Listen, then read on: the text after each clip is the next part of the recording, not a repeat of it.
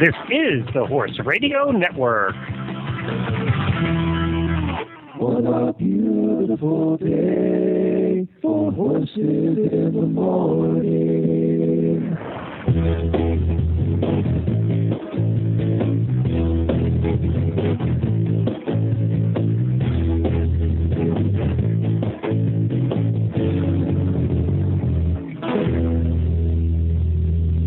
Good Tuesday morning, everybody. I am Glenn the Geek from Ocala, Florida.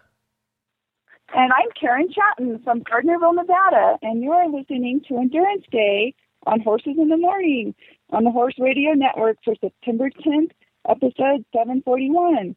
This episode is brought to you by Action Rider Tack. Good morning, Horse World.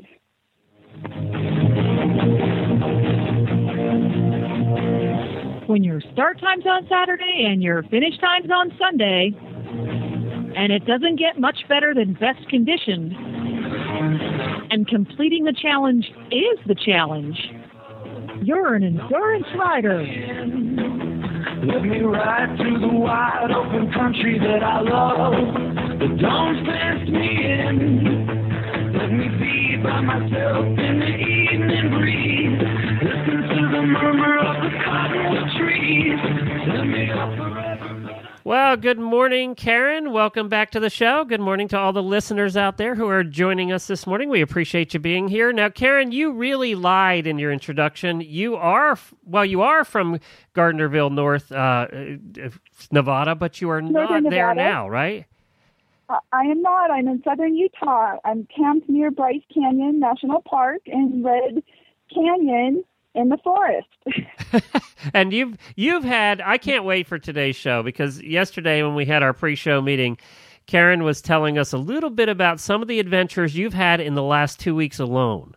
So we've had a lot of fun times, a lot of adventure. Endurance riding is never boring. Well, that's one of the misconceptions that I'm hoping we can disprove today, is that endurance riders spend all this time in the saddle and it must get boring. After what you've told us yesterday and what we're going to hear this morning, I think we're going to prove to everybody that endurance riding is not boring. Never. And things happen that you just can't possibly make up. That's because you're dealing with Mother Nature, other people. The horses are fine, right? They're the easy part. Yeah, they kind of are. With me, it's my rig. Like right now, I just had rode the Grand Canyon ride 5 days and 250 miles. And then I drove up here to this camp for the next ride because I'm staying down in Utah for the whole month to do a series of rides. And after I got here, my truck wouldn't start, so I had to have it towed. So I'm left here camping out in the forest, me and my dog and my 2 horses and my trailer and no truck. So, but I'm still able to help with trail marking and getting the next ride set up. And we're not, certainly not bored. And I was planning on being here anyway. So it's an inconvenience, but it's not as bad as it could be. Well, let's find out from Jennifer what's coming up on today's show, because you have some great guests planned for today, and then we'll talk a little bit more about your misadventures over the last couple of weeks. Jennifer, what's coming up?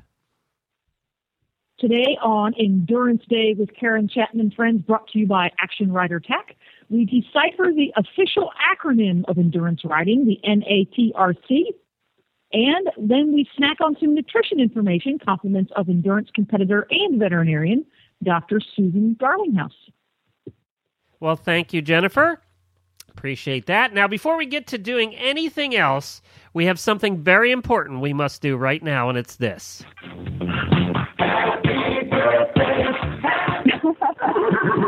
Happy birthday, Karen. It's your birthday today. Oh, thank you. I'm sure you found out from Facebook. Yes, I did. Facebook's an amazing thing. I wouldn't know anybody's birthdays if it wasn't for Facebook. I know it, and I never tell anybody. But obviously, they figured it out on Facebook. Well, happy birthday to you. Now, unless your dog is baking the cake or there's friends there with you, there's going to be no cake in the middle of the forest in Bryce Canyon.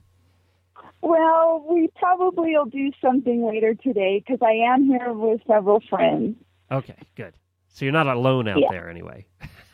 No, which is good.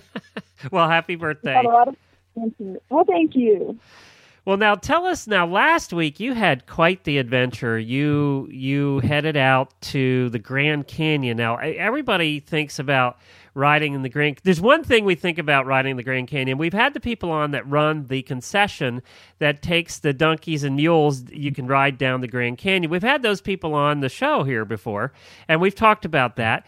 But we've never really talked about the fact that you can go riding in the Grand Canyon sort of on your own. So tell us what was that trip? Was it an actual endurance ride? And what is it like? The views must be amazing. It is, and we're on the North Rim. We ride mainly on the North Rim and also on the East Rim a little bit. This year, and it's kind of ironic, the place that we camp in is called Dry Park, but it's anything but dry. At least this year it wasn't. And when I got there, it was dry, and I got camped and set up, and everything was great. But it started to rain a day or so after that, and a lot of the people coming into the camp had trouble. Their rigs, most of our rigs are fairly heavy, and they come in across the mud in the meadow, and they sink, and then they're stuck. So many of the riders came in, and they ended up basically parking where they got stuck, and so it was sort of our motto for the month, I guess, is embrace the mud. So people were busy, pulling others out, and tow trucks were coming and getting everybody, not just into camp, but out of camp after the ride was over, which, it's all entertainment, I guess, the way we look at it. And but the best part is we're in a really beautiful location with just incredible trails and awesome scenery. And it was just a really fun ride. We only got rained on one of the days. Really, pretty good. The rest were all beautiful. The last day of the ride ended up being the best day. So some of the riders that left because of the weather, they really missed out. Now, what kind of ride? So, do you ride down into? By the way, where you were, is that considered Indian territory there? Because I know they have part of that section. No, it's mainly all national forest. Okay. And we're on designated trails. A lot of the trail around the points on the North Rim, it's all a nice single track trail, and you ride along through the forest, and each time you come out on one of the points, they're kind of like fingers. You ride around, you get to see the views of the Grand Canyon, and it's really a spectacular ride. Are you actually going down into it at all? Are you doing the donkey thing or not? No, not really. We're mainly up on the rim of it, up on top. Okay. You're not really going up and down. There's not a huge amount of climbing. It's a little more of a gradual, or as far as the difficulty goes on the elevation. It's not too bad. So that allows you to just enjoy the scenery and the great atmosphere of just being there. Boy, what a dream. But are there parts of... Go ahead, Jen. Sorry. Are there parts of the trail where you're trotting along and the pebbles fall off the trail and go bouncing 10,000 feet down into the canyon? Any part or not? Well, it could be. I always just remind myself that my horse doesn't want to die today either. So I always keep my outside leg, pressed against whichever horse I'm on, so that we stay as far away from the edge as possible. But most of those trails, you're 6 or 8 or 10 feet away from any edges. You're not that close. Okay, I feel better now. Yeah. Jennifer was not signing up for that trail, right? That is a dream, though, for every horse person would be to ride, up above the Grand Canyon and have those views as you come around a corner. What a cool thing that is. It sure is. Yep. Now, you did 200... We had a lot of... I was just going to say, you did 250 miles of riding there last week. That's a long time in the saddle. It is. I did, my horse Chief did 150 of those miles, and then Bo did 100. And on the first day, he reached 7,000 lifetime miles. Wow. Congratulations on that, too. Yeah. Thank you. Now, how many horses, when you're going to be gone like this, so you're going to be gone for a total of almost 6 weeks, how many horses do you bring along on that kind of trip? I have just 2 horses, Chief and Bo, and I tend to alternate them. They both also help mark some of the trail, so I tend to, just alternate back and forth between the 2, and then that's what I do during the ride, too. And here they both already have been out for a full day marking trail at the upcoming ride that I'm going to be doing, the Outlaw and Virgin. Well, tell us about that. You just mentioned marking trail, and I saw you post that on Facebook, too. What exactly does that mean? Well, mainly it's similar to doing the ride because we're going over the same trail, but we're hanging up trail markers on clothespins so that when the riders are actually doing the ride during the competition, they can follow the trail markers. Sometimes we put up signs and tie plates and stuff like that. And of course, and where it's raining, it does no good to put arrows on the ground because they're just going to wash out. But we try to, hang 3 ribbons up if there's a turn, and then another ribbon or 2 further down after the turn so that they know they made the turn correctly. And we just also have to do some of the trail work. Like the other day I was out and we came up on a great big, huge tree just down across a single track trail.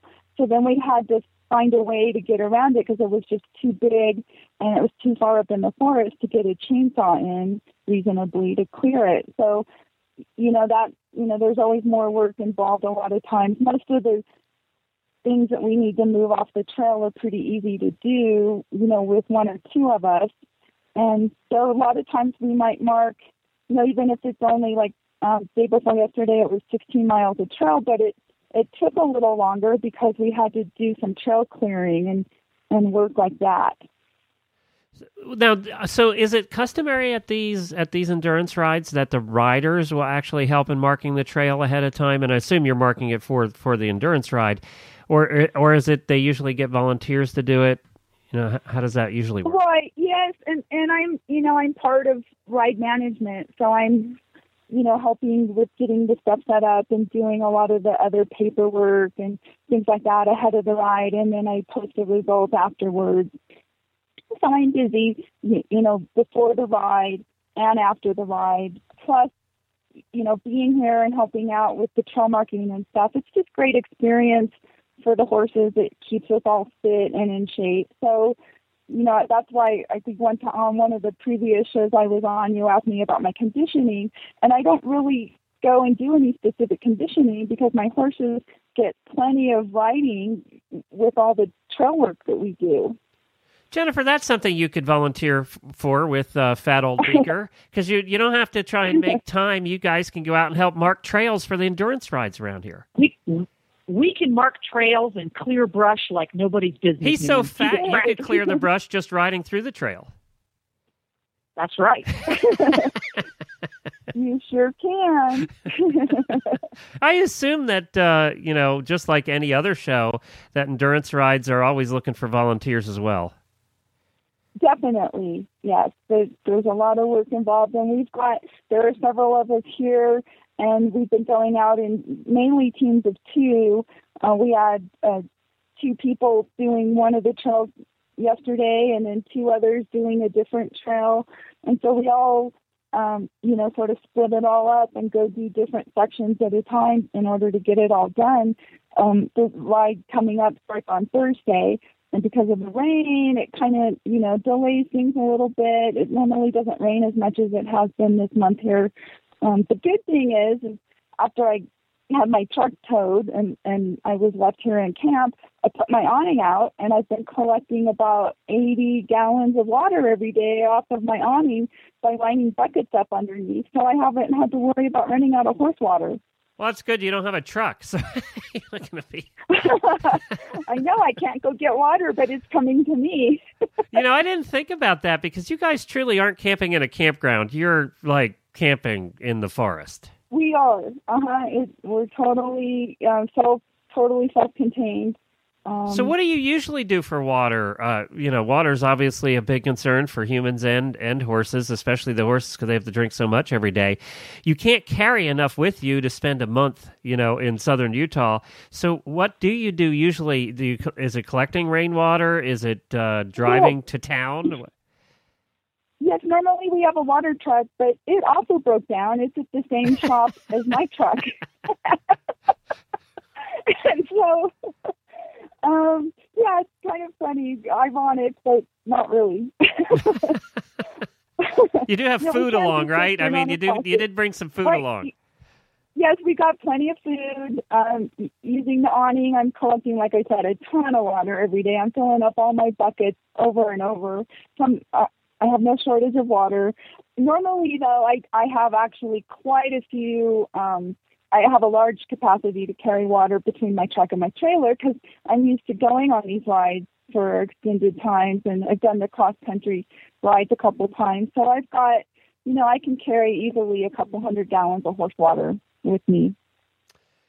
Well, now you got to tell me this. You got to tell the listeners the story you started to tell us yesterday. Maybe leave out names, but okay. It's not every day you go on a trail ride in the beautiful Grand Canyon and you're out there, and the SWAT team shows up into your camp and starts knocking on your doors. So tell us about that. In the middle of the night, yes, we had. It seems like almost any time we have a disturbance or a disagreement, it often involves horse water, ironically enough. And at the Grand Canyon ride, we had a couple of riders that started out having a disagreement and got into a little bit of a scuffle over what started out as horse water. And it escalated, and they ended up in a fight.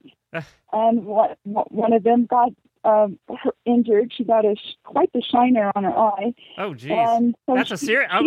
They were wailing on each other then. Well, they were. I from what I understand, they were throwing buckets back and forth, and I'm not entirely sure exactly what happened. But one of them did call the police to make a report, and we thought, well, just they'll send a sheriff out to take a report or something. And so this was 8:00 at night. So about midnight. Here comes an entire fully dressed SWAT team of 6 guys that's knocking on trailer and motorhome doors in camp, waking people up, trying to find, the people involved in the scuffle. So, it's not very often at an endurance ride you have a SWAT team show up in the middle of the night, but we did. Like I said, you can't make this stuff up. People will be people, won't they? It doesn't matter where or when, they're going to be people.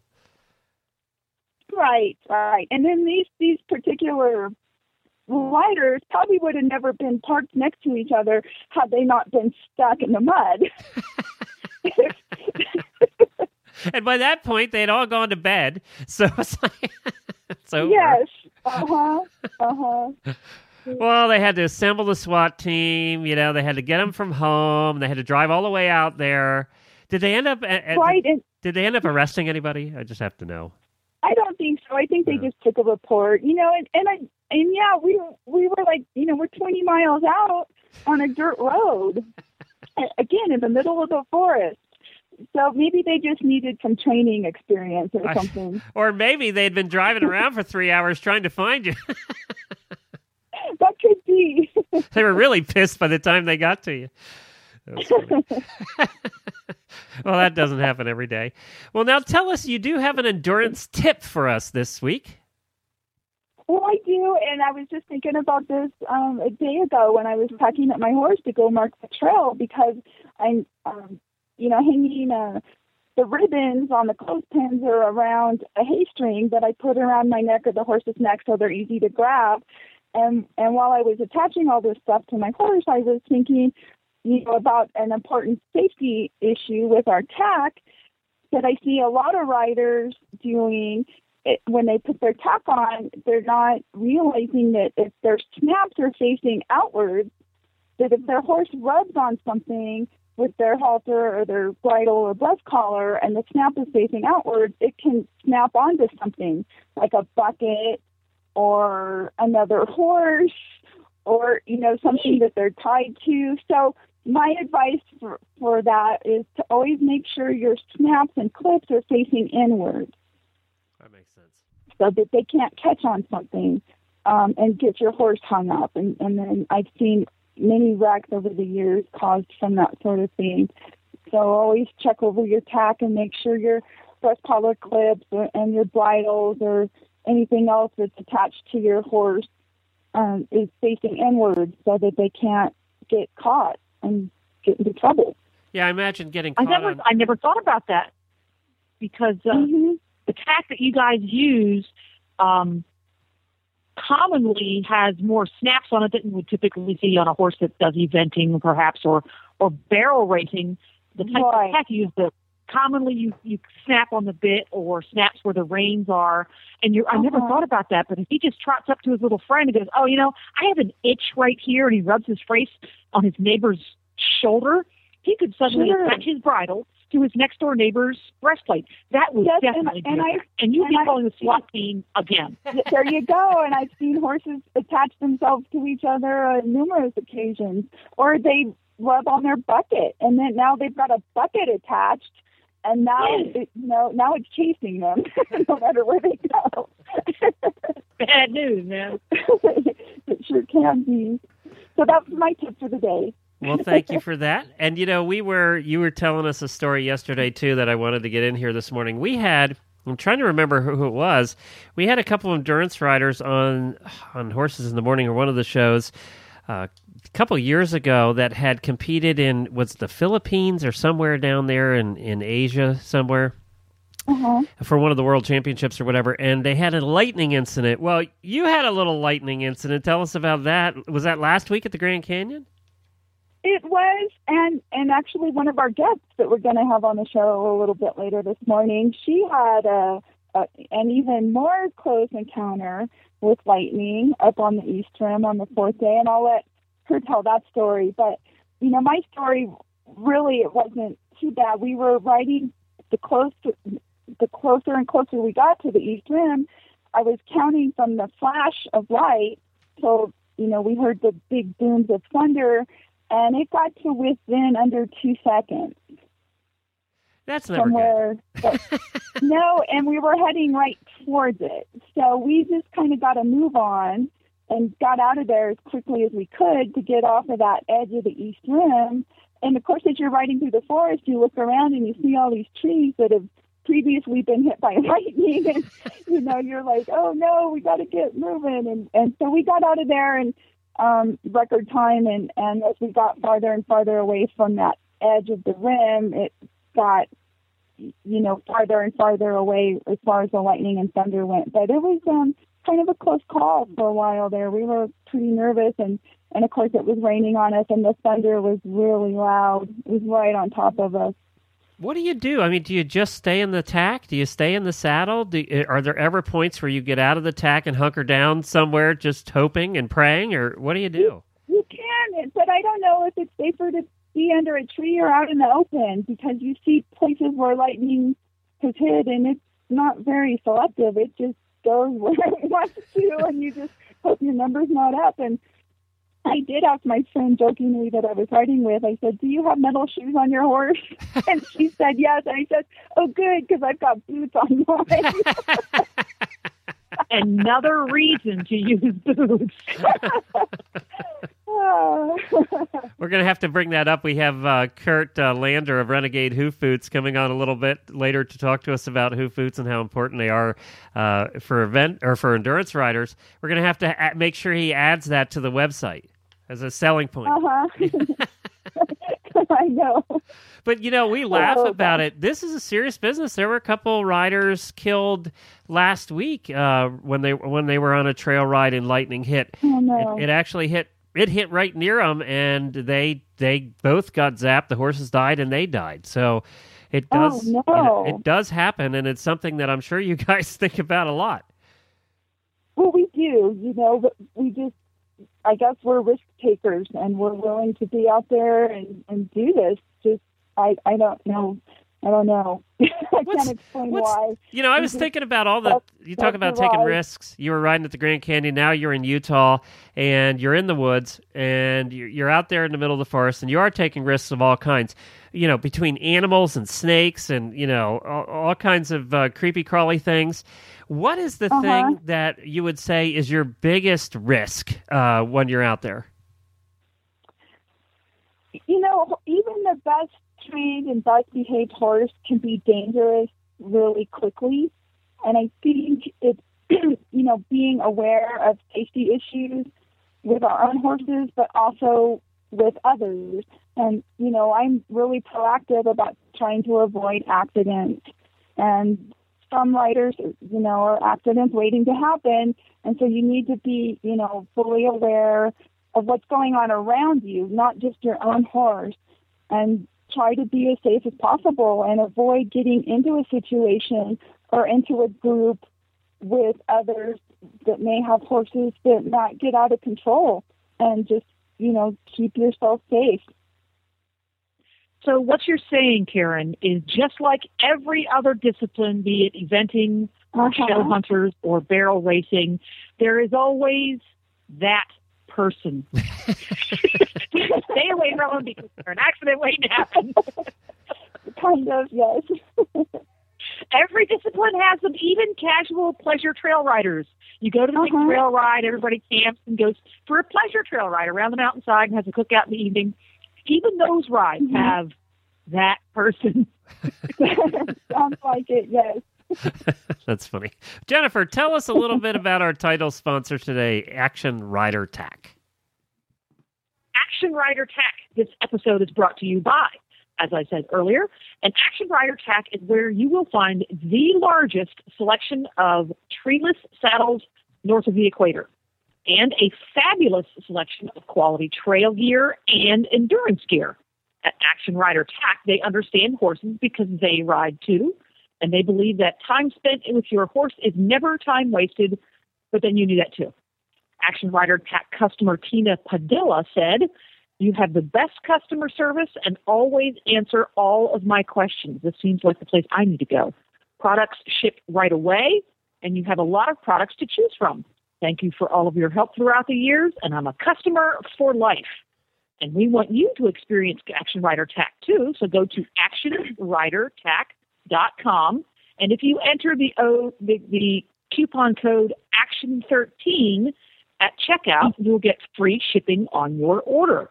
So type in the code ACTION13, ACTION13, all one word, at checkout, and you can get free shipping at Action Rider Tack. They are always there for you and your horse. Thank you, Jennifer. And I know you have a product review of a product that Action Rider Tack carries and that you use all the time, Karen. Yes, I do. And this is a really easy product to review because it's something that I've used for 20 years. And no matter what other new products come out that I try, I always end up going back to this one. And that's a Tack Woolback Saddle Pad. It is, they're long-lasting. They wear like iron. They're easy to clean. I can throw them in my washing machine and just let them dry. They're great because they're reversible. Because I do a lot of multi-day rides, I can use it one day and then turn it over and put the clean side on the horse's back, and then I don't have to have as many saddle pads with me or worry about, putting the dirty pad on my horse's back. Plus, they work great on every horse I've ever ridden. I've never had any problems with them causing rubs or, anything like that. So they're a real convenient pad to use. You can get them with or without inserts, and they're just easy to take care of, and they last a long time. And like I said, I tried almost every other kind of pad that's out there, and because I'm always looking for something that's better, and I always end up coming back to these same Tack Woolback pads. Well, then one of the other nice things about these particular pads, and we used to sell them when we had our tack business back in the 90s, they just really had come out then and were becoming very popular. And one of the reasons is the price point is good. For between $80 and $125, you have yourself one of these pads, and so many now are in the hundreds of dollars. So they are affordable as well. Exactly. Yeah, mini pads are up to $250, $300, and in my experience, I've yet to find anything that works as good or lasts as long. Well, good. So that's the Tack Woolback Saddle Pad comes. Karen recommended, and I was thinking about this too as you were talking earlier. You said you rode 250 miles last week at the Grand Canyon. You rode. I was just calculating that out. You rode more in 1 week than most of the average horse owners ride in a year. Probably. Plus, I marked trails, so the horses also did, quite a few more miles than that. So think about it. I mean, you actually did more in the saddle in 1 week than most riders will do, riding 3 or 4 times a week, at an hour a shot, is what, usually the average person rides. So for testing product, they should, if you have a brand new product coming to the market, you give it to some endurance riders to test, because they'll test it in a tenth of the time that anybody else will test it in. Exactly. And when you're doing day after day of 50s on a horse, you really find out what works and what doesn't. I can imagine. In everything, from stuff you wear to the stuff the horses wear. Exactly. Mm-hmm. Well, good. Very good. Well, we have your first guest. Why don't you introduce Johnny? And I know that there are some people that are waiting to hear Johnny that have posted on Facebook, so I know she has some fans. Oh, good. Yes, Johnny Jewell lives in Texas. She is a NATRC rider. She's coming on today to describe a little bit about NATRC and competitive trail riding. She started riding when she was a junior at 15 years old back in 1976. She's ridden close to 5,000 miles on NATRC rides and over 1,400 on AARC rides. She's won the President's Cup, which is one of the most prestigious awards in the sport of competitive trail riding. And she's traveled all around the country. She's done Tevis. She's won national championships. And so we are happy to have her join us today to tell us a little more about NATRC. So welcome, Johnny. Morning, Karen. Morning, Glenn. Good morning. She just aged you, know. No. That's okay. I know how old she is, and I think that someone's got a birthday, too. Yes, it is. And, I don't know how old she is, so maybe before the end of this interview, you can age her, too.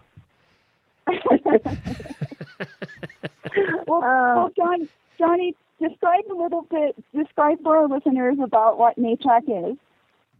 NATRC, NATRC, North American Trail Ride Conference, founded in 1961, so one of the oldest distance trail riding organizations.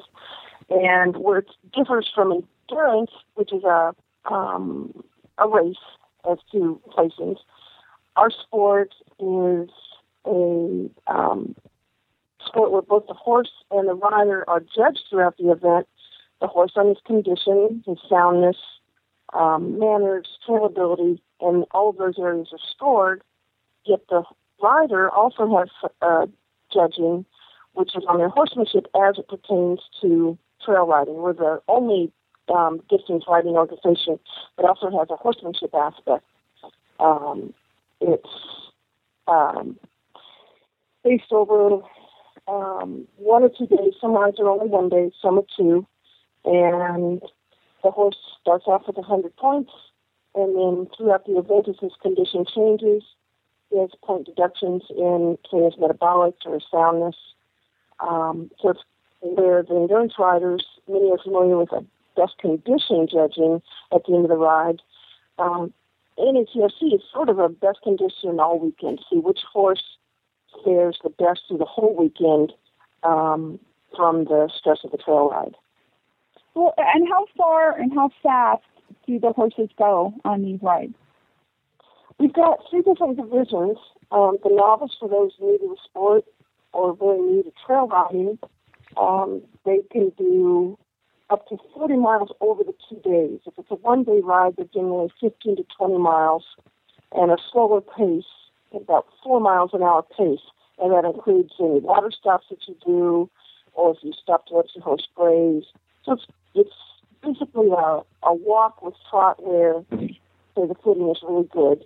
The competitive pleasure division is the same speed and distance, but it's for more experienced riders that maybe don't want to go the longer and quicker pace of the open division, or experienced riders starting new horses. And then open is 60 miles, about 50 to 60 miles over 2 days.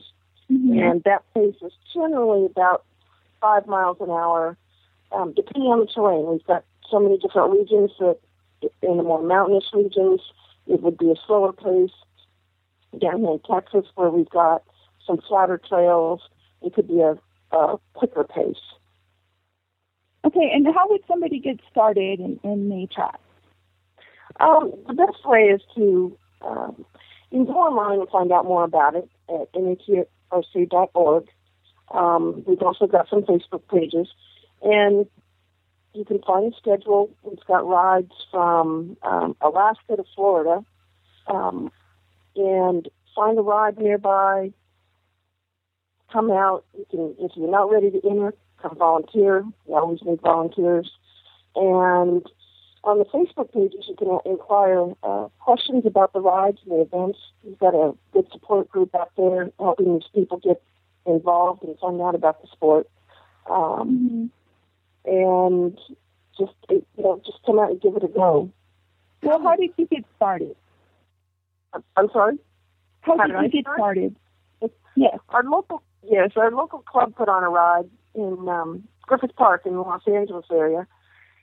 And I was a junior that rode my horse all over those trails, and the ride manager convinced me that I should come enter. So we rode the 1 mile down to the camp from the house. My mom brought her Jeep Wagoneer down, left it, and she walked home. And for the weekend, I slept in the Jeep, tied my horse to the roof rack, and camped all weekend. Someone must have fed me because I don't remember much more than that. And just gave it a try, and it kind of got me hooked because it was something I rode my horse all the time anyway, and he was fit, as kids do. And it gave me kind of something that clicked with going out and riding all day, but being a competitive kid who had shown himself and liked that competitive aspect, it just kind of fit real good. Well, what kind of obstacles do you do that you get judged on? So the obstacle part is probably the most confusing to people who hear about the sport. The obstacles are to be native and natural to the local terrain. That means if it's naturally, say, a gate that's on the trail that you need to go through, even though it's made by man, it's still natural and native to that ride. So we're judged from everything from just walking over a log or how quietly a horse might go down through a creek to opening and closing a gate that is safe to do so. Or even some of these rides have cement tunnels that go under a freeway because if they're rides in the city, these are natural things to those rides. So they're not going to set up obstacles that would be show ring type things that you would find. You're not going to hang pool noodles from the trees and have you ride through them. There's sports for that. We have things that will pertain to getting a distance trail ride that you might come across. And that could be that they'll set up where you ride into a group of trees and have to back out between a couple. Because if you're out brushwhacking and you get into a situation, you need to have the ability to get out of those situations. So they will set up something, but it's as it would pertain to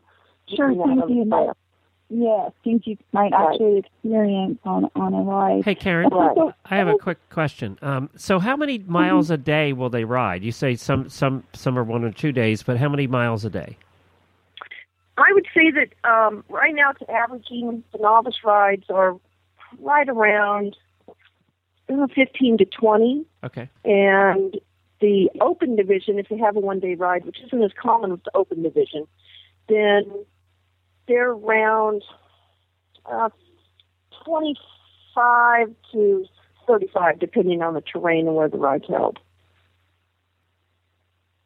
Do you get people that do both, that are endurance riders that also do your rides, or is it endurance light?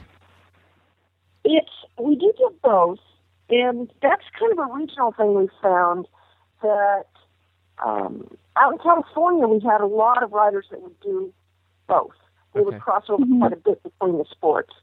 Where back east, the region in the southeast, not as many do both.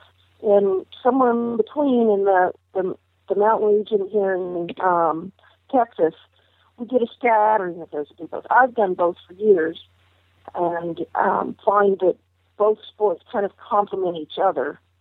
And the horses that do NATRC often learn skills and help them condition for doing endurance. It probably makes you more aware of that, too, more conscious of making sure that that conditioning is in place.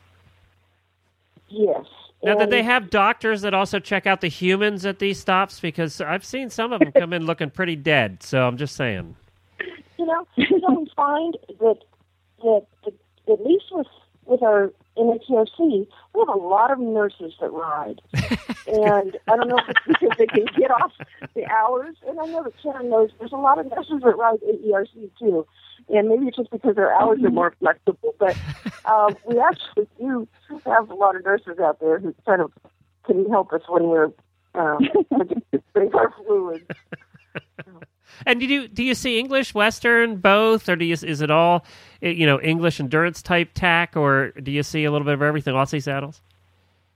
You know what? We have everything. We've got the pleasure trail riders that's had a nice big quarter horse in their Western tack. They come out and do the sport, and then we've got people who have biophane and bright colors from one end to the other, and their high-end endurance saddles. Same with the attire on the riders. You've got people out there in their jeans and people in bright riding tights.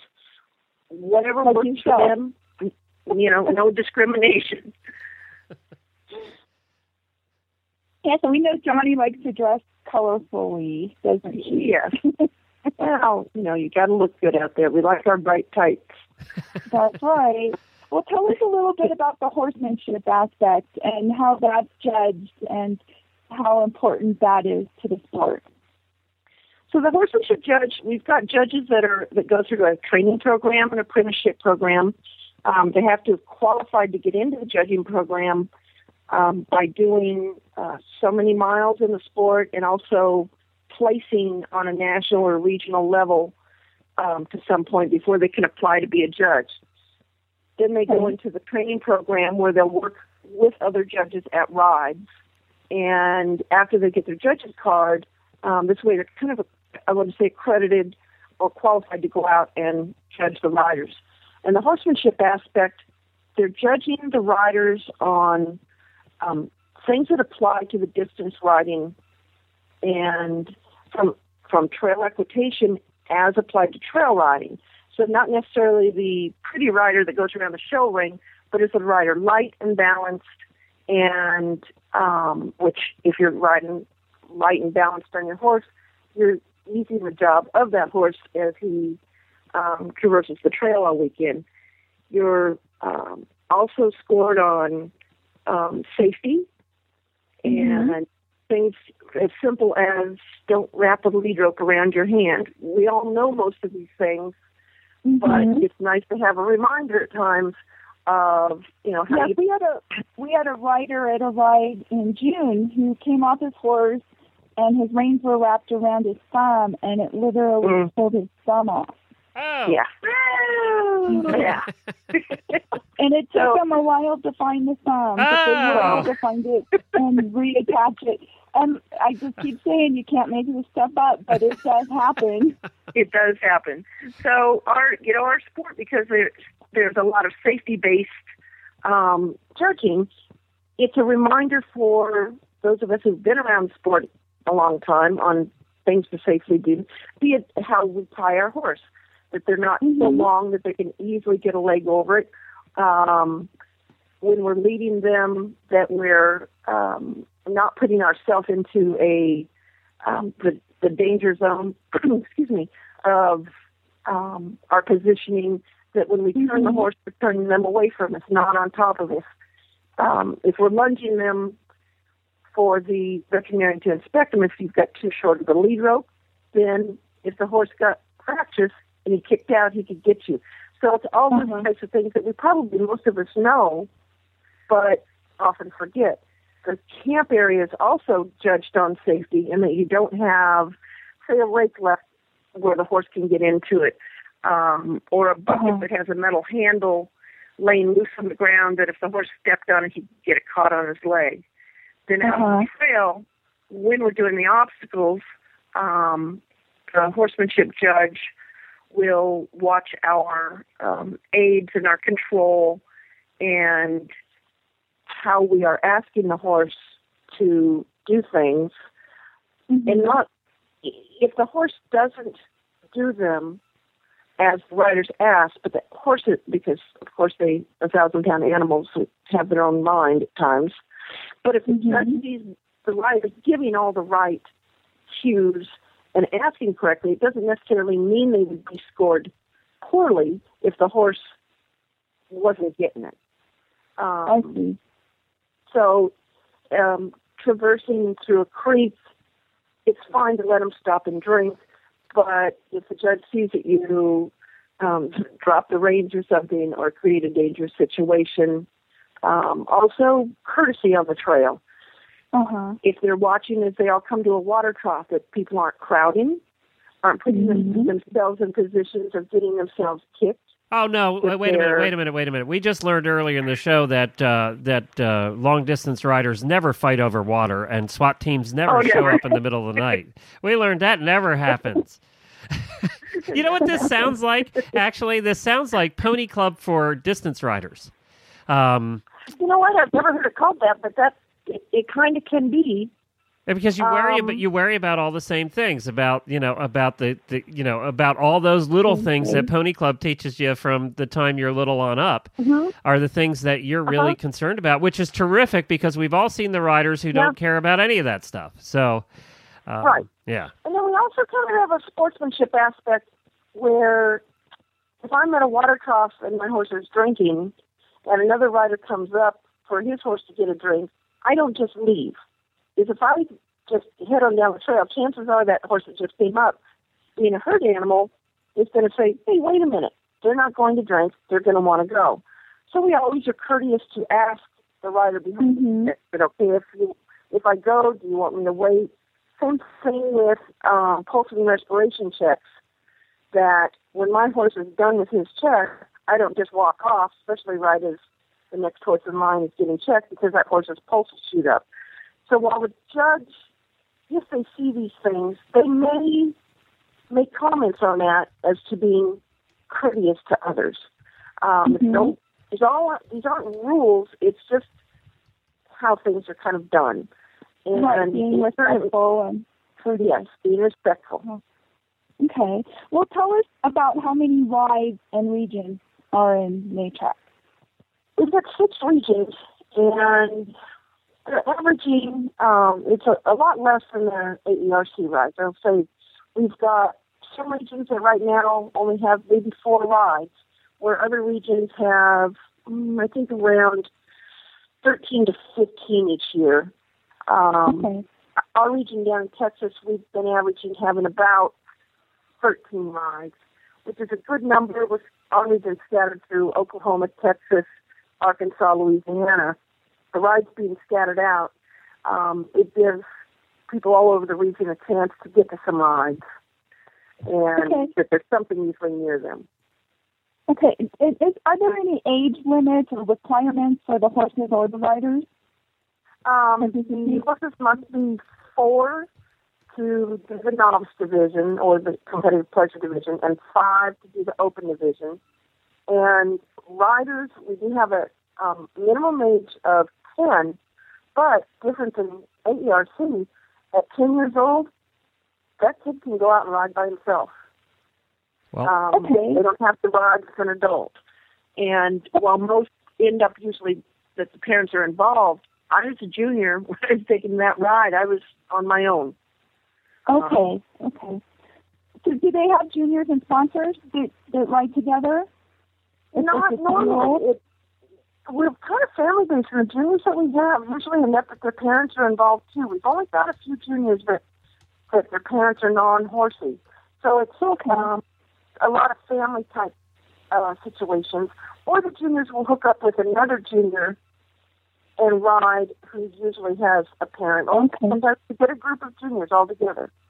Oh, good. Well, Johnny, thank you so much for joining us today. We love having you, and thanks for explaining all about NATRC. And if people want to learn more, the website is natrc.org.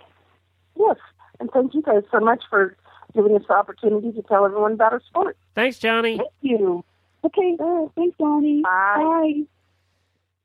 Well, that was fun, and I was just looking at the schedule. There's one really fun one on this schedule, Jennifer, that you would absolutely love because you've ridden there before and liked it, is on June 7th of 8th of next year, they have the French Broad Classic at Biltmore at the Biltmore Estate, Nashville, North Carolina, and there's no more beautiful place than that to go riding anyway, and I know Jennifer's done that before and absolutely loved it. Well, let's take a break here for our song. I chose Templeton Thompson today, an appropriate song called Tall in the Saddle, and we're going to be right back. We have a couple of guests coming up yet. Karen has set up here today, Kurt Lander of Renegade Hoof Boots, talking about the importance of boots, and also Dr. Susan, is it Garlinghouse? Is that how you say it? Uh-huh. Who apparently is quite a legend in the endurance world, and we're glad to have her on, too. Plus, we're going to be talking a little bit later in the show about some upcoming events. You're listening to Horses in the Morning. I am Glenn the Geek, and I am here with Karen and all of her friends talking endurance on Endurance Day here. Right now, Tall in the Saddle with Templeton Thompson.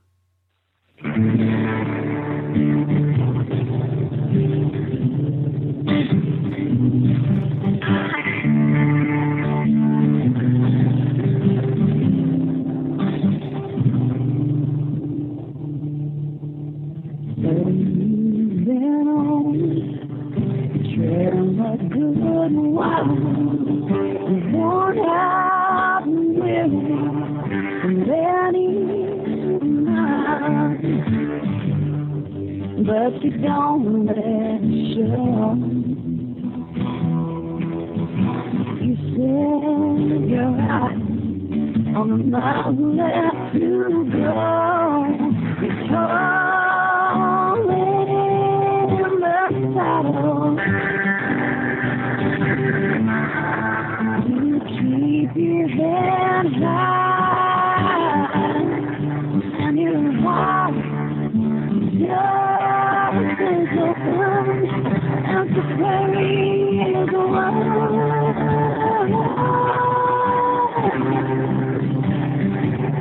You're cold in the saddle when you ride.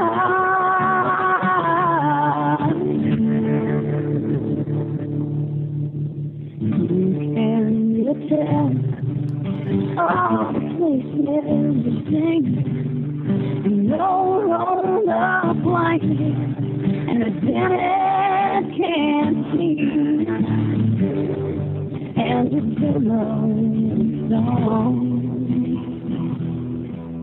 but you can't see way down by the things you don't know.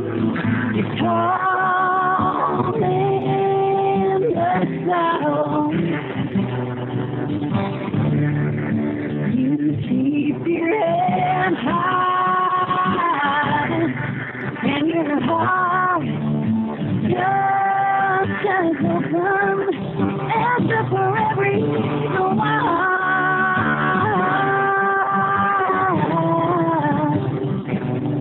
You're all in the saddle when you ride.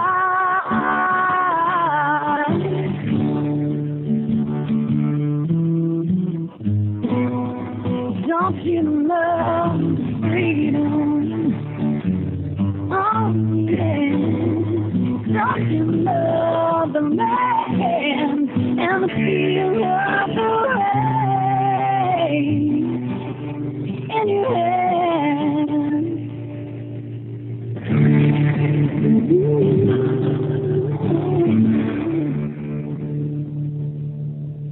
Getting on dark, not a good man. She knows the way home, and she'll take you there. And wherever you are, well, that's something to show. Coming so far, you're tall in the saddle. keep your head high. Oh, and your heart just as open as the prairies of wide.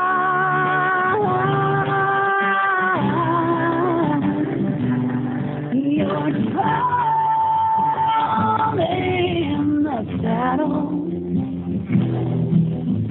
You're tall in the saddle.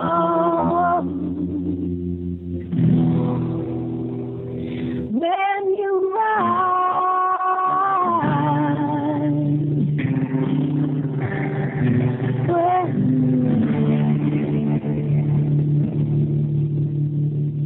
Oh, that was Templeton Thompson, Tall in the Saddle. You can find all of her music at TempletonThompson.com. You are listening to Horses in the Morning. I am Glenn the Geek here with Karen Chatton, and Coach Jen is over in the producer chair. I wanted to remind you can listen to all the shows on the Horse Radio Network, all 10 of them now, by going to the App Store on your iOS or Android device and downloading our app. It's the easiest, simplest way to listen. You can either stream our shows or you can download them to your phone and listen to them at your pleasure, and we have thousands of people now doing that. So if you haven't done it yet, it's free and it's easy.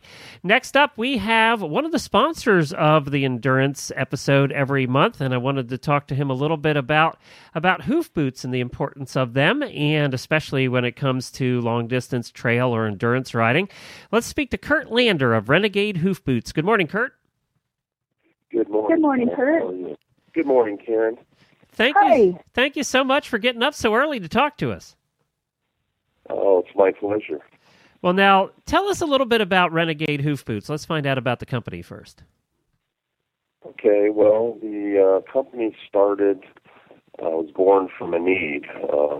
My wife and I were quite involved in the horse world around 2000 and getting deeply involved in what I would call the modern barefoot movement, the modern-day barefoot movement. And with the encouragement of our veterinarian, we started training for an endurance competition, and we found that there were no hoof boots out there that were really suited to distance riding. And we had tried the various popular offerings with origins here in the USA, and I got quite involved with Jamie Jackson and his barefoot group, the American. I can't remember the exact name of it. It changed since then, but he was promoting the Swiss horse boot that come out of Switzerland, and so we tried those different boots. I started modifying the Swiss boot and got it working pretty well, but really nothing was suited for the needs, especially the 50-mile endurance rider. So I had a background in industrial technology and model building from an early age, and that gave me the skills I needed to start messing around with hook boot designs. And we worked long and hard and did a lot of testing. And so really that's the origin of the Renegade Hoof Boot Company is, a need for something better. Now, I know one of the problems with other hoof boots that people have that are trying to do barefoot and ride for distances is the rubbing. You always end up with rub marks. You end up with holes in a lot of cases, and I assume that's something that you were able to, with your articulated design, eliminate a lot of that for the distance riders. Well, that is true, and that is the one really differentiating feature of the Renegade is the pivoting heel captivator. It's easy to understand. Anybody could walk across the room right now, stand up and walk across the room, and no matter what kind of footwear you're wearing, you will notice that your heel slightly lifts with every step. So the same thing happens in the horse. And so we found that with this pivoting heel captivator design, that allows the heel captivator, their main retention member, to move with the heel. And so instead of fighting by gripping and grabbing and with forces of friction, retaining that boot on the hoof, the pivoting heel captivator uses forces of compression. And so the boot has evolved today to where it properly size-fitted, adjusted, and installed will not rub, not even for distances of 100 miles. And Karen is a testament to that. She's right. I've done, I believe, 5 one-day hundreds with the Renegade strap-on boots now, and also, several thousand of miles of 50-mile rides on both of my horses with the Renegade strap-on boots, and they really are great boots. They, like Kurt said, if they're properly fitted, they don't rub and they don't cause any problems for the horse, and they're so easy to put on and take off. Now, I have a question here, though, for you, Karen. I'm sure there's some listeners out there saying to themselves, well, why not just put on shoes? Why do you choose to go boots for these long-distance rides as opposed to shoes? There's a lot of reasons. Metal shoes, you need to have a good farrier. You need to have a schedule, and sometimes it's really hard to schedule, shoeing around your ride schedule, especially if you're traveling. So that's tough. There's riders here on this ride that are trying to find a farrier to reset their shoes for them so they can do this next ride, and that's not always an easy thing to do. If you're using boots, you can usually, a lot of people can do a little bit of wrapping on their own horse's feet and use the boots themselves, and then that takes, one of those worries out of the equation. Plus, the boots offer great concussion abilities, and it reduces, I believe, the wear and tear on my horses. That's why they do so many miles and have so few problems. Well, now, I do have to ask Kurt, because we've had experience, and I've been in the tack business for a lot of years before we did this. And one of the other problems with the boots is durability. Is that something you were able to overcome, too? They just wouldn't last. They would break, basically. Well, we did a lot of materials testing. And so, yes, we had gotten the boot, the standard Renegade boot, will go 300 to 600 miles depending on how your horse moves and the terrain that you're riding upon. But yes, it's a balance between durability, shock absorption, and so on and so forth. The materials that we make the boot from are polyurethanes, and there's different classes of polyurethanes. Some are good for sliding abrasion, like if you were going down a gravel road, and some are good for cut tear resistance, like if you were riding on old lava rock or something like that. And you can't always get the perfect blend between those two characteristics. So I think overall our customers are quite satisfied with the wear life of the boot. How about studs? Yes, you can use studs. We incorporate actually tire studs into our boot. Oh, really? We bond them into the tread as opposed to a bolt-through design, which is more common in the industry. And I did that because I wanted a buffer of boot material between the head of the stud and the hoof of the horse. The traditional bolt-through style, the hoof is sitting right on top of the heads of the studs, and so it kind of defeats the purpose of having the shock absorption ability of the boot. If you're going down an icy roadway and the horse is clomping along on the heads of these studs that are bolted through. Yeah. Well, very interesting. And now the most important thing about Renegade hoof boots is what, Karen? The most important thing? Well, they're made in the USA. No, that's not it. Well, that's good, but that's not the most important thing. They come in a lot of great colors. There you go. They come in cool colors. Let's talk about the important stuff. You have a lot of terrific cool colors, which is not something you see with other horse boots. Yeah, well, yeah, we had a lot of fun with that. We're making prototypes. Orange was the color that we were doing most because we didn't want to lose a secretive prototype boot out on the trail. But then we just started, ordering different pigments in, and we had a lot of fun. So that's something we've incorporated into our manufacturing, which can drive a manufacturer crazy if you can imagine trying to stock shelves with all the different sizes and all the different colors, but we've managed to deal with that, and our customers have a lot of fun with it too. Yeah, the endurance riders, you guys are certainly into your colors, that's for sure. So, I'm looking at a picture of Karen here. I believe this is Karen on your homepage, and in her traditional orange color. So she piped right into your original color there. Yes, I like the orange. They're easy to see. You know, you can look down and you already know that they're still there. And if one, riders do lose a boot or happen to have one come off, they're easy to find. Fortunately, that doesn't happen very often, though. Well, Kurt, this is great. We appreciate you being part of the show, and we recommend everybody go to renegadehoofboots.com. It's renegadehoofboots.com, or Google that, and you'll find them. We also have links in our show notes over at Horses in the Morning. But we do appreciate you being on, and we're going to be placing an order here, too, because my wife needs some for her horse. So we're going to be doing that very shortly. Okay. Well, thank you, Kurt, for joining us today. You're welcome. It was a pleasure. All right. Thanks, Kurt. Thanks. Bye. Okay. Bye.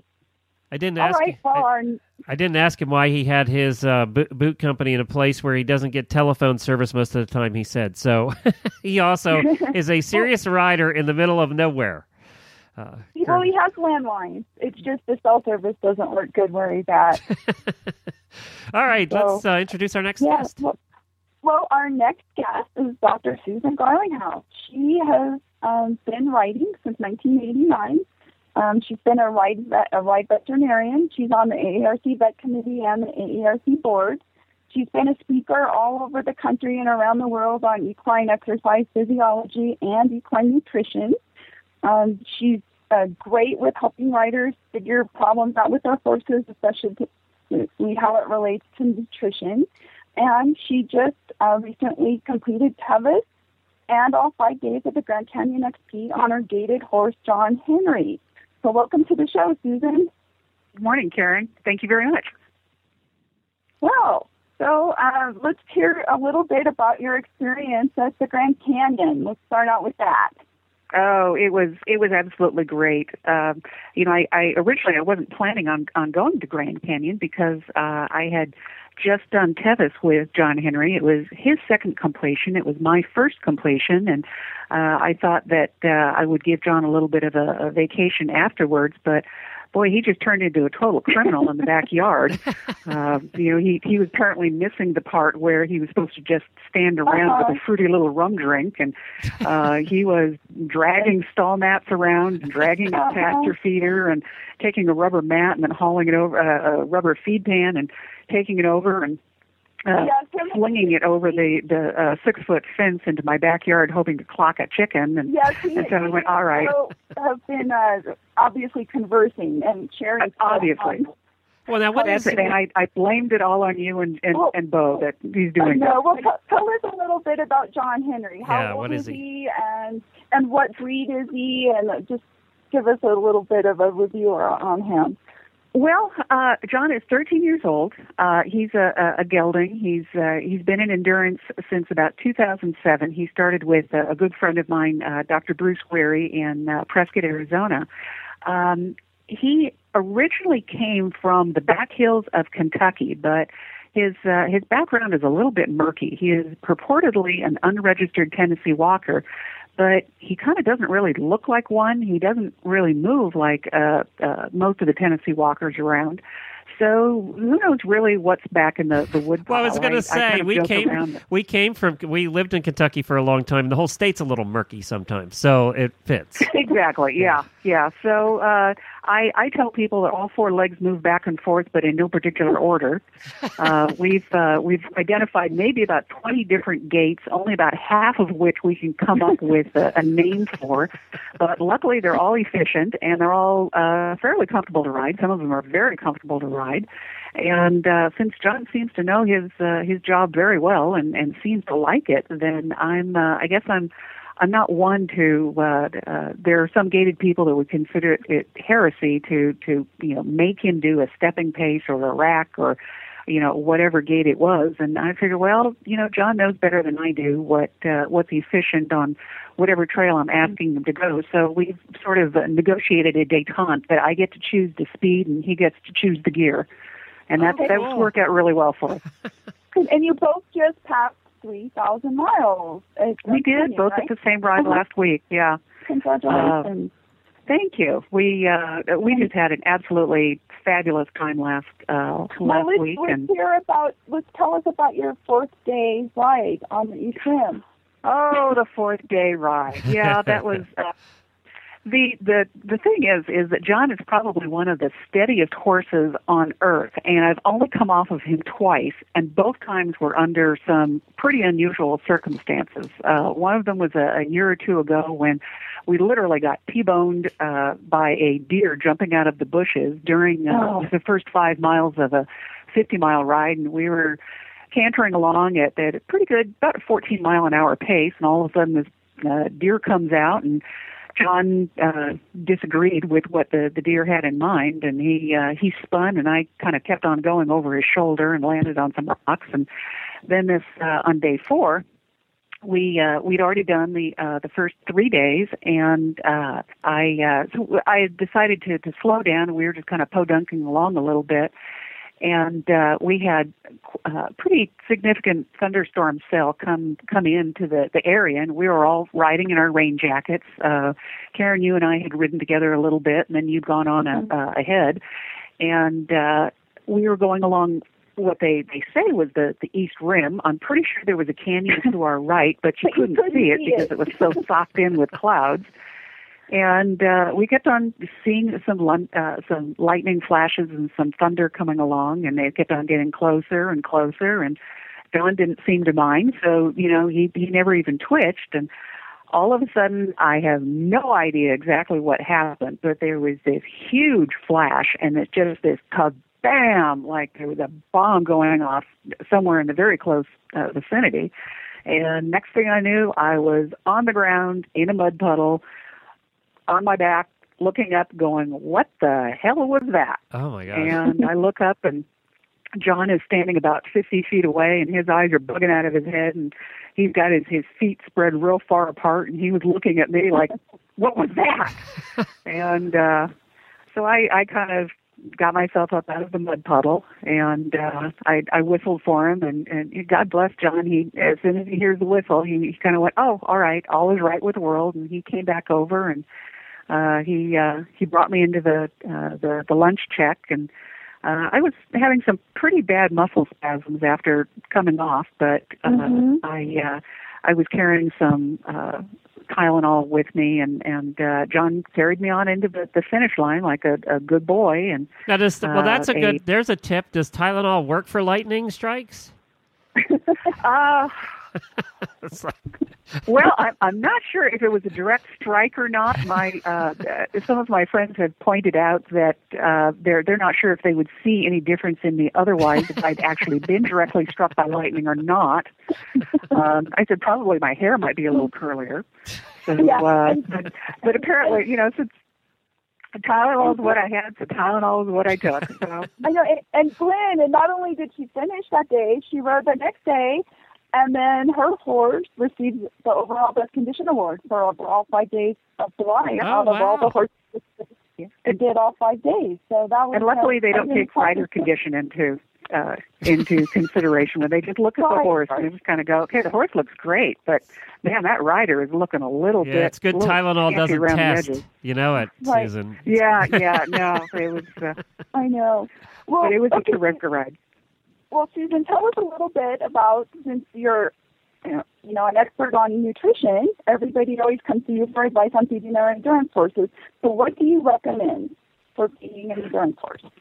Well, I think, one of the most common mistakes in trying to feed pretty much any high-performance horse, but certainly endurance horses, is trying to go straight to another bucket of supplements when you're trying to make sure your horse is healthy as possible. And I think that is a mistake because very often adding another bucket causes more problems than it really solves. And this is not to say that supplements are a bad thing. I think you just need to be very precise and educated about exactly what you're doing when you add another supplement. So what I tell people is, first of all, you need to have high-quality forage in front of an endurance horse most of the time 24/7. Now, your two horses are exceptions to that rule because I've seen your horses, let's just say especially cheap, a long ways away from starvation, and you have to basically, put out food by the handful for him, or he's a total air fern. But a lot of endurance horses, because they're burning so many calories, they really need to have a lot of food going through the system. And the first and foremost building block needs to be high-quality forage. So I'm in Southern California, and so I put several different types of grass hay in front of John, and he can kind of pick at whatever it is he wants. I don't mind feeding a lot of alfalfa. A little bit is fine, but I like to, I tell people to think of it as the sauce, not the spaghetti. It's more of a condiment to add on top of grass hays. I do add on concentrate feeds, but I don't like feeding a lot of straight grains. I really tell people that I prefer one of the very high quality complete performance feeds that are available now. And what's nice is in the past 10 to 15 years, we've gotten a lot more choices in very high quality feeds that are supplemented in a complete package and meant specifically for endurance horses. And I really like those. You've already had the numbers crunched for you. They're generally a beet pulp base, which I'm the queen of beet pulp. I've been talking about beet pulp for probably 20 years now, and I like the super fibers. I like that the energy in them is balanced, so that it's not grains that have a super high glycemic index, so you don't kind of get those sugar spikes and then the insulin surge, and then that actually has some detrimental effects on energy production in endurance horses. Because endurance horses don't have to just produce energy for a few minutes. They have to produce steady energy for hours and hours and hours, and sometimes days. So it's very important that we consider not only are we getting the right amount of calories in these horses, but also the correct type of calories, that we're getting a long, steady burn, not just a rocket fuel that lasts for a half hour and then it's gone. Okay. What do you recommend for feeding a horse, say, prior to riding and also during and post-ride? Well, there's some really interesting research, and this goes back again to those glycemic spikes and the insulin, that I think it's a mistake for riders to get up at 3 or 4 in the morning to go outside and put a high concentrate meal in front of their horse before the start, thinking that it's going to help them through the day. It is better to feed them a high glycemic meal or whatever concentrate that you normally feed the horse, feeding the mash a day before. That's going to top up his fuel tanks, and that's going to provide him all of the glycogen, which is they call it the animal form of starch. It's a high energy storage form of glucose that is going to be broken down during exercise to maintain blood glucose during exercise. If you've already got it in the fuel tank, your fuel tanks are already topped up. Whereas if you feed it just before a ride, then what you're doing is you're spiking the blood glucose. And at the start, generally, you don't need a whole lot more energy. Sometimes it's like riding rockets for the first 10 miles anyway. But at the same time, what it does is it's going to cause an increase in insulin. And insulin's job is to take all of that blood glucose and put it into storage in the muscle and in the liver. Now, that's not a bad thing, but at the same time, what insulin is doing is it is inhibiting the fatty acid pathways that endurance horses rely heavily on for endurance exercise. Mm-hmm. So that is a problem because that glucose spike doesn't last for that long, but that insulin surge and the inhibition of the fat-burning pathways, that lasts for several hours. So it's almost like you're choking off your main pathway of energy production during exercise. So I'm not a big fan of feeding horses right before the ride, or at least not feeding concentrates. But I do like them having forage. They should be standing knee-deep in forage for days before a ride, and certainly all night long. During the ride itself, I'm a real big proponent of trying to get some food into them as often as possible. We were really lucky last week at Grand Canyon. There was lots of grass along the side of the trail, and one of the best skills an endurance horse can have is that grab a bite and go. They sort of stop, they grab a quick mouthful of grass, and then they chew it as we continue on down the trail. At the checks, I like to stress the horses getting forage. They need that bulk to maintain gut motility, and eating forage helps drive the thirst response, and dehydration is probably the biggest hurdle for us to overcome during endurance, especially in hot weather. So forage is a big deal with that. But a lot of the times, horses just, they've got to have mash. They really, it's not that they have to have it, but boy, they are really asking for it. So, if that's what they really, really want, then okay, I'm going to let them have at least a little of that. But I try and encourage them to, I'll maybe dump their mash on top of their hay or somehow mix it in together, or I'll give them a little bit of mash for a couple of minutes and then try and get them back to whatever the hay. And I make sure that at least John, he likes having a little smorgasbord in front of him. So I'll have maybe 3 different types of hay stuffed into the crew bag so that he can eat what he wants to. And then after the ride, what do you recommend for refueling and helping your horse recover? Well, it used to be that they thought that right after a ride, horses were much better at absorbing carbohydrates and utilizing those to refuel their glycogen.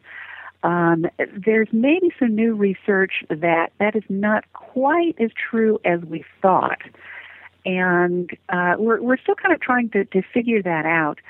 I do like having a really sloppy wet mash for the horses right after a ride. And John in particular, he wants what I call his soup. I'll take a pound or so of one of the concentrate, the commercial feeds. John likes Purina Ultium, so that's a lot of what I feed him.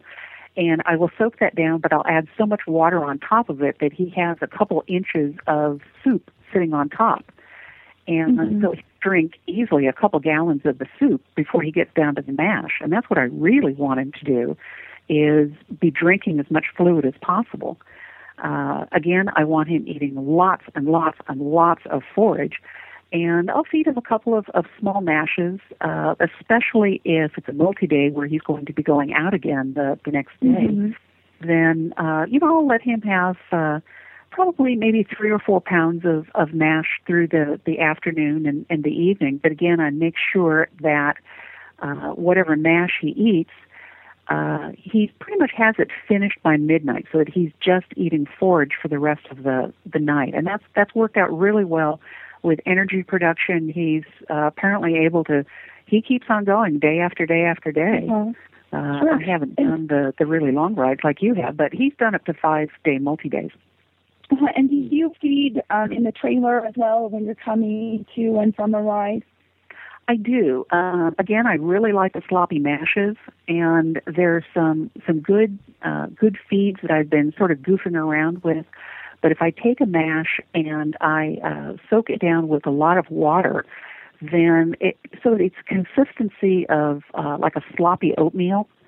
then even traveling in the trailer, if I put it into a big, deep pan and I chain that in place and have it clipped in place so it's nice and solid, and it's up high enough that he can't put up and put a hoof into it, which otherwise he'll try and do, then it has a couple gallons of water in front of him, and it is a mash that is very palatable, and that's high value to him. And during maybe a 8 to 10 or 12 hours of traveling, then he'll go through, a couple pounds of mash and a couple gallons of water, and he'll actually ingest more total fluids during that ride than he otherwise would. Hey, Dr. Garlinghouse, a quick question for you. We are running out of time here, so we'll have to make it quick. How do you feel about the alfalfa cubes and the mini cubes, soaking them and using them as part of a mash? I think they're fine as long as they are soaked down really well. The problem with them is that as horses age, they don't produce enough saliva. If their teeth aren't in good shape, and if they are dehydrated, then dehydrated horses, one of the first ways they're going to be compromised is in saliva production. So I'm fine with them as long as they're soaked down. I'm not a big fan of them being fed in the dry pellet form or in the cube form, because I think it's much more likely that the horses are going to be prone to an esophageal obstruction or what's commonly called choke. Right. And that can be a problem. Okay, cool. But I think they're just fine when they're soaked. Good. All right. Well, we are just about out of time this season, unfortunately, because we could ask her questions all day long. So we just want to thank you for joining us this morning. We appreciate all of your advice, and look forward to maybe talking to you again sometime in the future. That would be great. Have a great day. Okay, thank you. Bye. Thank you, Susan. Thank you. Yeah, she's very interesting and explained things very well. I liked her. Right, and she does have a website for those that want to go and read. She's published all sorts of papers on all sorts of topics relating to endurance horses, and her website is allcreaturesanimalhealth.com. Allcreaturesanimalhealth.com. I like that. That's cool. That's very good. That's fun. And it's a good website. I went over there, and she has a lot of different articles that you can find there, and from all different, from feeding to emergencies to, it's kind of like a distance rider's, health report over there. It really does. Exactly. Does a good job. A lot of good information there. A lot of good stuff. Okay, so shall we talk about some of these upcoming events that we have? Yeah, real quickly. Why don't you go through some of the ones coming up? Well, the next ride I have coming up is here in southern Utah, Outlaw and Virgin, September 12th through the 15th. We have an LD and a 50 each day for 4 days, and we're riding around some of the most beautiful country on just about, of all the places I've ever ridden, this is one of the most beautiful, most spectacular rides. Well, I got to ask you how it got its name, Outlaw and Virgin, and. Well, originally years ago there was a ride that went through southern Utah called the Outlaw Trail, and unfortunately a lot of that area was put into wilderness designation, so we can no longer use most of that, but we still can use part of the trail. The Virgin part comes from being on the Virgin River. Okay, all right, good. I knew there had to be an explanation other than what I was thinking about, so that's why I asked. There you go. Yeah, you could. That is kind of a play on words there. Okay. We've also got the Virginia City 100 coming up in Virginia City, Nevada. It's put on by the NATRC Club, September 21st. It's the 46th year for this historical one-day 100. And people can find more information about that on the NASCAR website, NASCR.org. The AARC National Championship is coming up. September 20th is at 50, and September 22nd is a 100-mile ride at the City of Rocks in Idaho. And more information can be found on endurance.net. We also have in October the AHA, Arabian Horse Association Distance Nationals. October 26th, there's a 25 and a 50-mile ride. October 27th, there's a 2-day CPR. And October 24th, the one-day 100, and it's at the gym Edgar Panther Creek State Park in Chandlerville, Illinois. And more information on that ride can be found at ArabianHorses.org.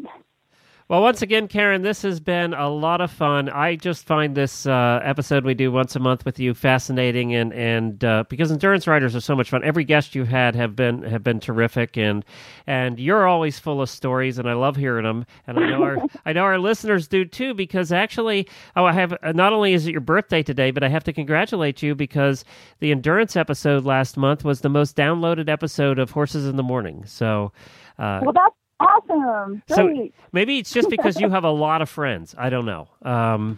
Maybe. Well, yeah, and endurance riders are, they are a lot of fun. It's a great group of people to be involved with. Hey, what other group can get a SWAT team in at midnight in the Grand Canyon? I can't think of one. Not too many. Well, Karen, thank you so much again. Karen is here the second Tuesday of every month with Endurance Day. We want to thank your sponsors as well, Action Rider Tack, and of course, Renegade Hoof Boots for sponsoring this episode every month. And we wanted to remind you that you can find all of the past episodes of Horses in the Morning at horsesinthemorning.com. We are here every day, so join us at 9 a.m. Eastern. We have a lot of fun on the show. If you've only listened to Karen's episode, give the other episodes a try. I think you'll like it. Tomorrow morning, we do have, because it is September the 11th, we do have a very special episode for you. It's something I put together last year for the 10th anniversary of 9/11, and it's a tribute that we did to 9/11 and to everybody that lost their lives, and we're going to replay that tomorrow morning here at Horses in the Morning, and that's as of the request of a couple of our listeners who wanted to hear it again. So we will be replaying that tomorrow morning. We'll be back here live then. We'll have another recorded episode for you Thursday, back live on Friday with Jamie and really bad ads. Get your ads into Jennifer at horseradionetwork.com. We'll announce tomorrow on Facebook what the prizes are there. And don't forget to download the app at the iOS or Android store. You can listen to all our shows on the app. Endurance Riders, it's a perfect way to kill time. Listening to our shows, one thing we will help you do with our shows is help you kill time. And we'll do it in an entertaining, fun way. You'll be laughing on the trail and everybody will wonder what you're doing. So if you want to look like yeah, go ahead. You just can't make up these stories. They really happen. And tell us what your website is, Karen. KarenChatton.com. And that's CHATON? Uh-huh. KarenChatton.com. Well, Karen, best of luck this week, and, Thank you. we wish you the best on the trail. Thank you. It was fun, and look forward to talking to you next month. All right, see you, everybody. Keep the horse between you and the ground, Karen.